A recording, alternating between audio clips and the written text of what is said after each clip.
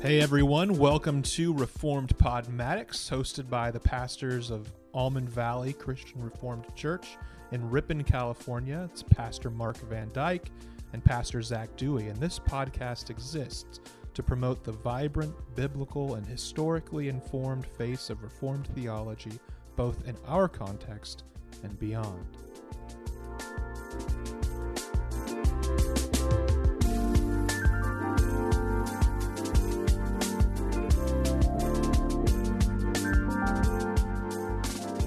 Hello, everybody, and welcome back to Reformed Podmatics. I am Pastor Zach. And I'm Pastor Mark. And today we are going to be picking up a theme that has been touched on recently in one of Mark's sermons in our evening service this past weekend, this past Lord's Day, where we are going through the book of Acts. And one of the things that Mark noticed, which was a great sermon, was about the theme the tone of our speech, particularly when we are communicating the truths of Scripture, when we are preaching the gospel.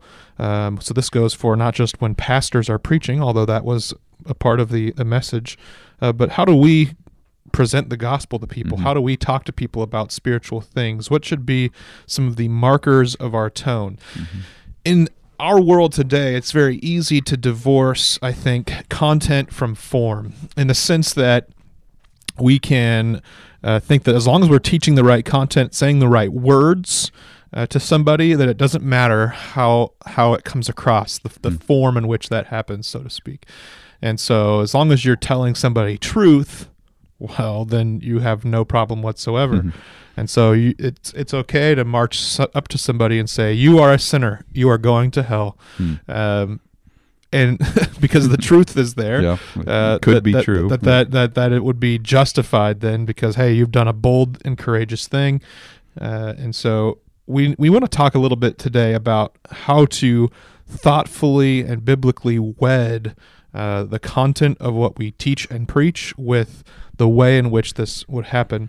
And what's interesting is that as we dig into Scripture, which we hope to do a lot of in this particular episode, we find that the Scriptures do give us a pretty good and clear roadmap, so to speak, for how we should be doing this, not just for what we should say, but how we are to say it. And it does this both by giving us various descriptions of how this happens, particularly with the book of Acts, but also we see various prescriptions. We're told how to do this also in Scripture. And so a lot of this comes down to how we think about what the gospel is as far as its content and Christian ethics, how we are to live and how we are to communicate the truths of the gospel to people in a way that will be compelling, in a way that will be clear, in a way that will be concise, and in a way in which the grace of God will be put on full display for them, but also God's wrath, God's justice as well. And so I think we might be surprised that, well, the listener may be surprised that there are so many passages in Scripture which do really talk about how we are to speak. Yeah, the content of preaching gets much attention for good reason, and we give a lot of attention to that. In our last couple podcasts, we've done one on fundamentalism and some of the content of fundamentalistic beliefs, and liberalism, and some of the content there that we find is wrong based on what the Bible teaches. And we talked about this a little bit in our last episode on liberalism, where there can be at times a tone of weakness and a quick, almost being too quick to apologize for the difficult things that the Bible says. And so in my sermon, I just noted there is a popular spirit among many ministers today where if somebody is upset by something that happened in the church, somebody is upset by part of a sermon, the knee-jerk reaction, particularly among millennials, our age group, is to say, I must have messed up. I must not have been careful enough. I must have not nuanced my speech enough. And so that's why this person is rejecting Christ or rejecting the Word of God or some part of God's law. It's sort of a quickness to apologize, and often I think that is actually a form of cowardice. And so we're going to be talking a lot about tone. What is the tone of a good message. Of course, this isn't just for pastors to listen to, and I hope they do, and I hope they understand what tone is required of preaching the Word of God, but also what kind of tone are you consuming regularly? We're well aware that people in our church listen to podcasts and watch YouTube, and Ben Shapiro and Bill Maher, and each of them have a tone to them, and of course, good Christian ministers as well have a certain tone to their preaching, and so we can ask, based on Scripture, is it biblical? Not just the content, but the attitude that is being represented to me in a Sunday morning sermon or in some media that I'm consuming. Yeah, this will be definitely difficult to tell. I mean, sometimes, it is true that tonality is open to interpretation in some ways, and it's going to change a little bit from one sermon to another based on the text. Yeah, that's for good reason. Well, there's a great reason for that, because our tone should, as far as possible, match the tone of the text. Yeah. This is a lesson I remember learning several years ago, just from John Piper. I think it was in one of his podcasts, Ask Pastor John, that I listened to back in college, which has always stuck with me.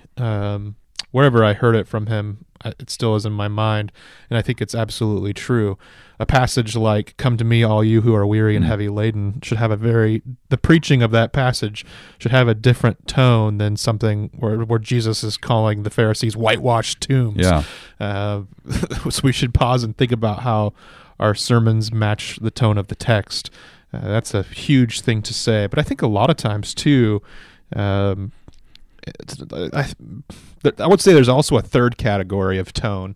There's the people who are too mean, you could say, just brazen, people who are too nice, and then the third category is people who are too silly. They don't have this sort of solemnity or seriousness that is required of the preaching of God's word. These are matters of life and death. These are very, very important eternal matters, and so these are not something we take lightly. I think a lot of what happens in evangelical preaching is a triviality to preaching, where there's overly it's overly fun, for lack of a better way of putting it. It's trite, and I think over the long term, while it's easy to listen to for a while, it begins to trivialize the seriousness of the Christian faith, and it hollows it out and sort of empties it of its true power. And so that is also a danger that we are to watch out for. And so it was good hearing from your sermon this past Sunday, Mark, where you mentioned Titus 2, where Paul tells Titus, "In your teaching show integrity, seriousness, and soundness of speech that cannot be condemned." And so our integrity should be noticed. What we're preaching should be what we're living. Seriousness should be taken note of, that it is serious. This isn't to say that you can't ever drop a joke or have something that's funny, or a story that is funny, but the overall weight of the passage and the overall thrust of the sermon should have a strong tone of seriousness, not because we like to be drab and boring and dull, but because these are weighty matters. And then a soundness of speech, so that our doctrine should be true. Our doctrine should be scriptural. Yeah, clear. Yeah, that reminds me of something else John Piper actually said, where he was once talking with a church planter, and he said, how are you doing? How are things going for you? And the church planter said, "Man, we're just having a blast. We're having a blast planting this church." And so it's just, Piper responded to that by saying, it's not bad that they have fun and that they enjoy their job. It's a good thing to enjoy your job. But would ministry be described as having a blast? No, not really. I mean, there are times when you and I have a lot of fun in a conversation, and there are VBS week. I say we have a blast for part of VBS week usually, and that's fun. But overall, the tone of ministry must be serious. Yeah. And so that struck John Piper as strange to say that about ministry. I think that one of the goals of much modern evangelical worship is having a blast, and so Totally. I think that is unbiblical, basically, to have that be the goal of a worship service or a sermon. Had a blast at church today. Well, that could be occasionally true, and we could get emotionally charged by what happens at church, but it's serious. Like I said in my sermon, we're talking about heaven and hell. We're talking about, if you look at the Heidelberg Catechism, the transformation of the unregenerate person into the one who is born again in a new creation is night and day. Yeah. It is somebody who is dead into somebody who is alive. By nature, I hate God and the people around me, and we're transformed into people who love God and love the people around us. That's not a trivial matter that we can just sort of joke about, and so that's one of Certainly. the tonal issues, I'd say, of evangelical preaching, and there's many others. I guess maybe just if we want to backtrack a tiny bit, I'd say that Sure. you notice there are a few errors. I think the two big ones are that bold style of preaching, that abrasive. The guy who does the selfie video while he's sitting in his car. And he just lets it rip. Yeah, just because he's so angry at the government about the pandemic. And this happened a lot, weirdly, during the pandemic, where people were just...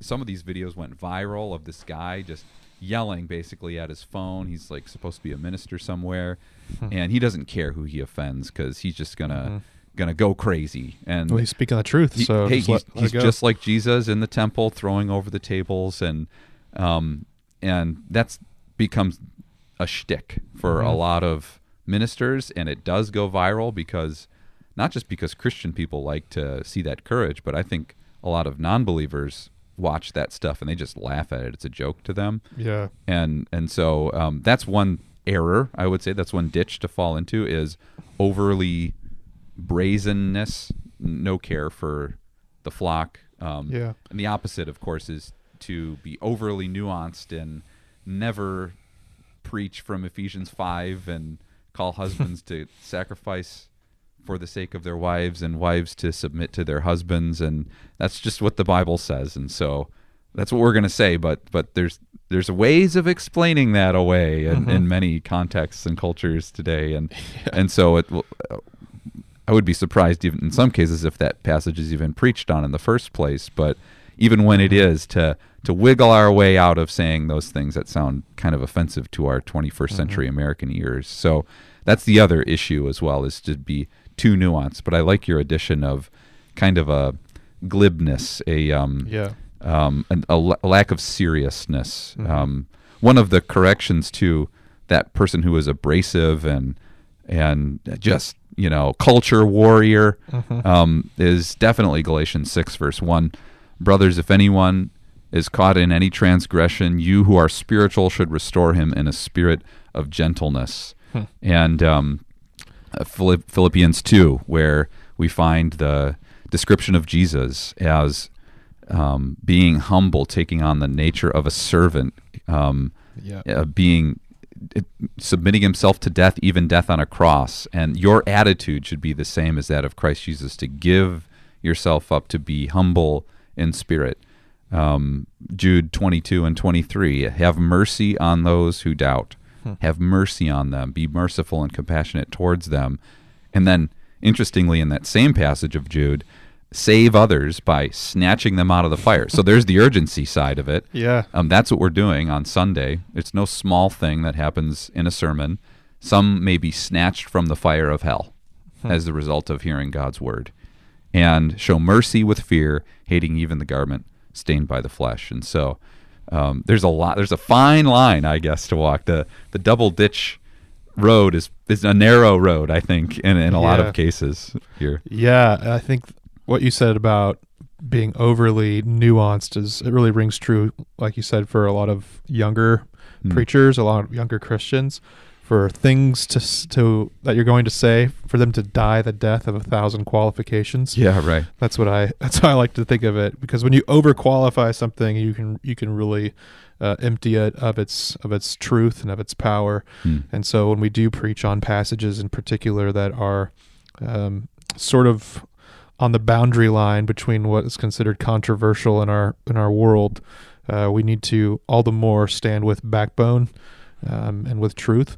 Another thing, though, that I think comes to mind is that we need, especially as we're listening to preachers, or if you are a preacher, to always keep in mind whether or not you're preaching to the choir. It's easy to be very bold when you're going to be complimented on it.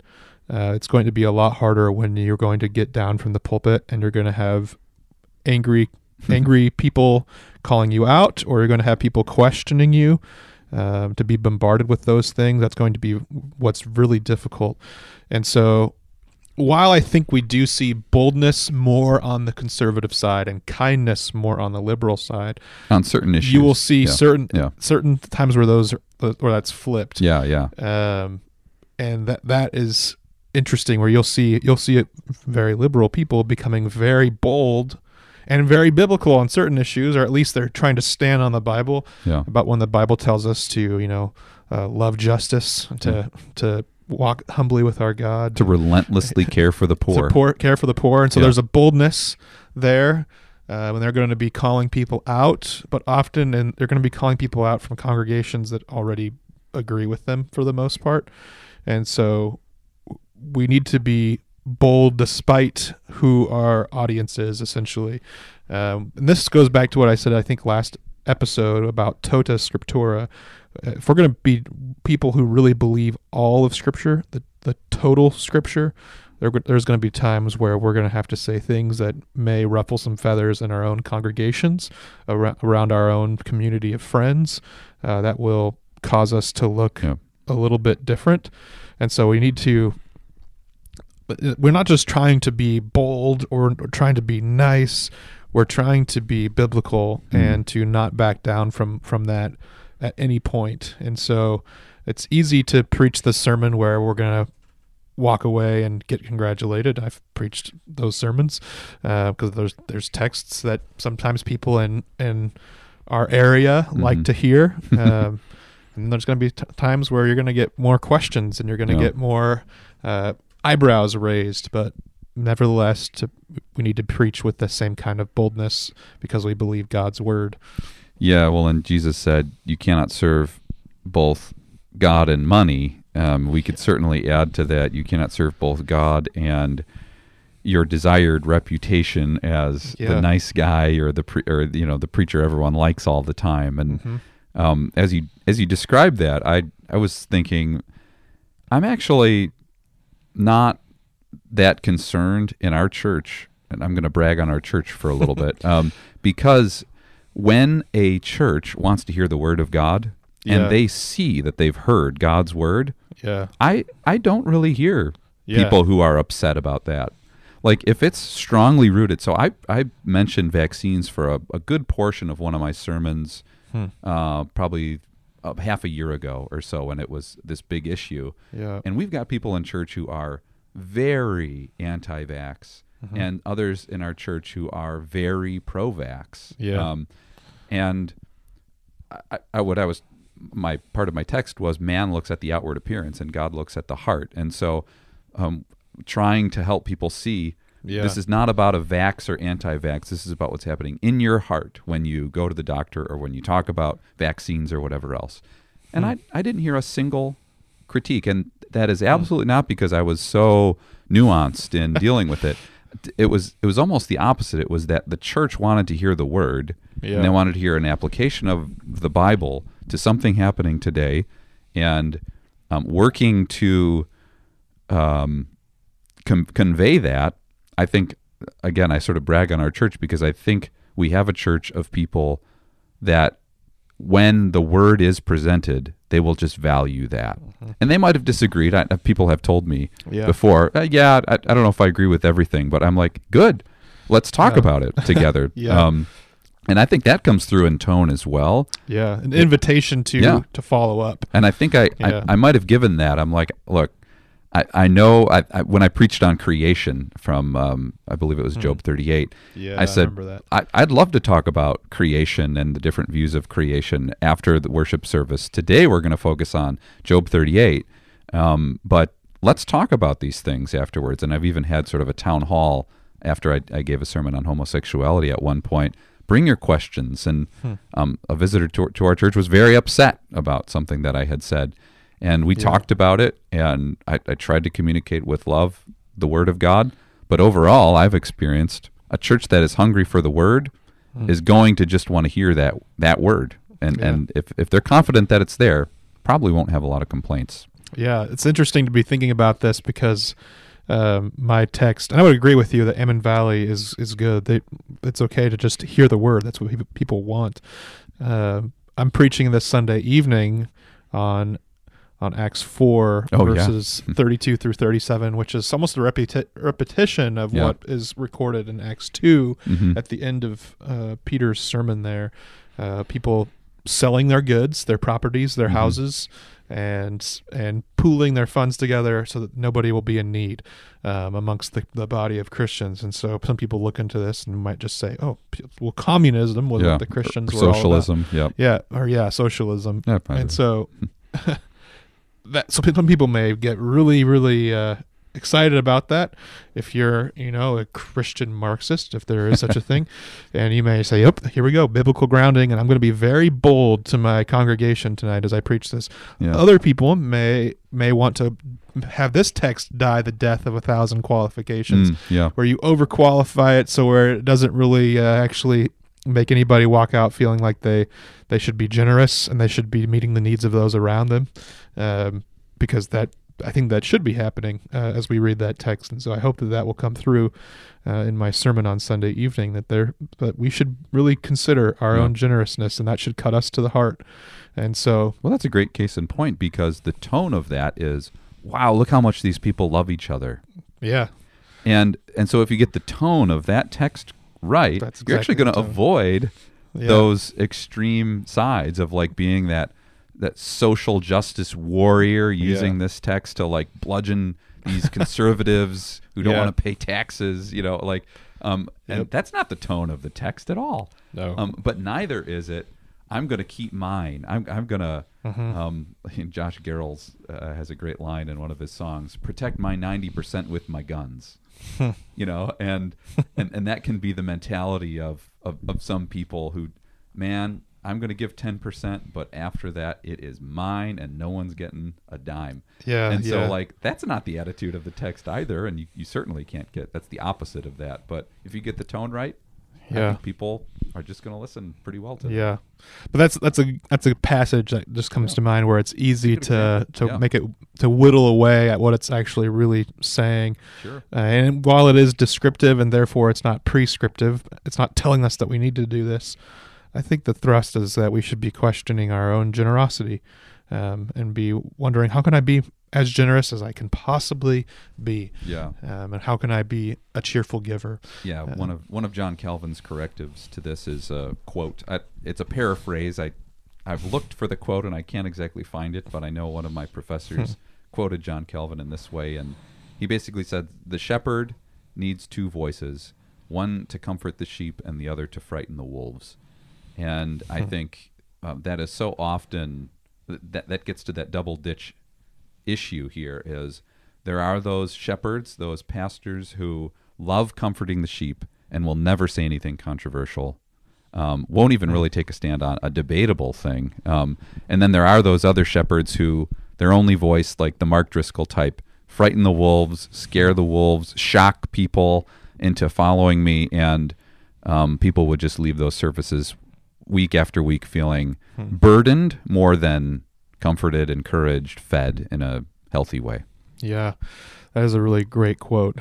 So we don't just become univocal or univocal. Yeah, right. Or one, just sort of a one-note preacher, you might say. Yeah, exactly.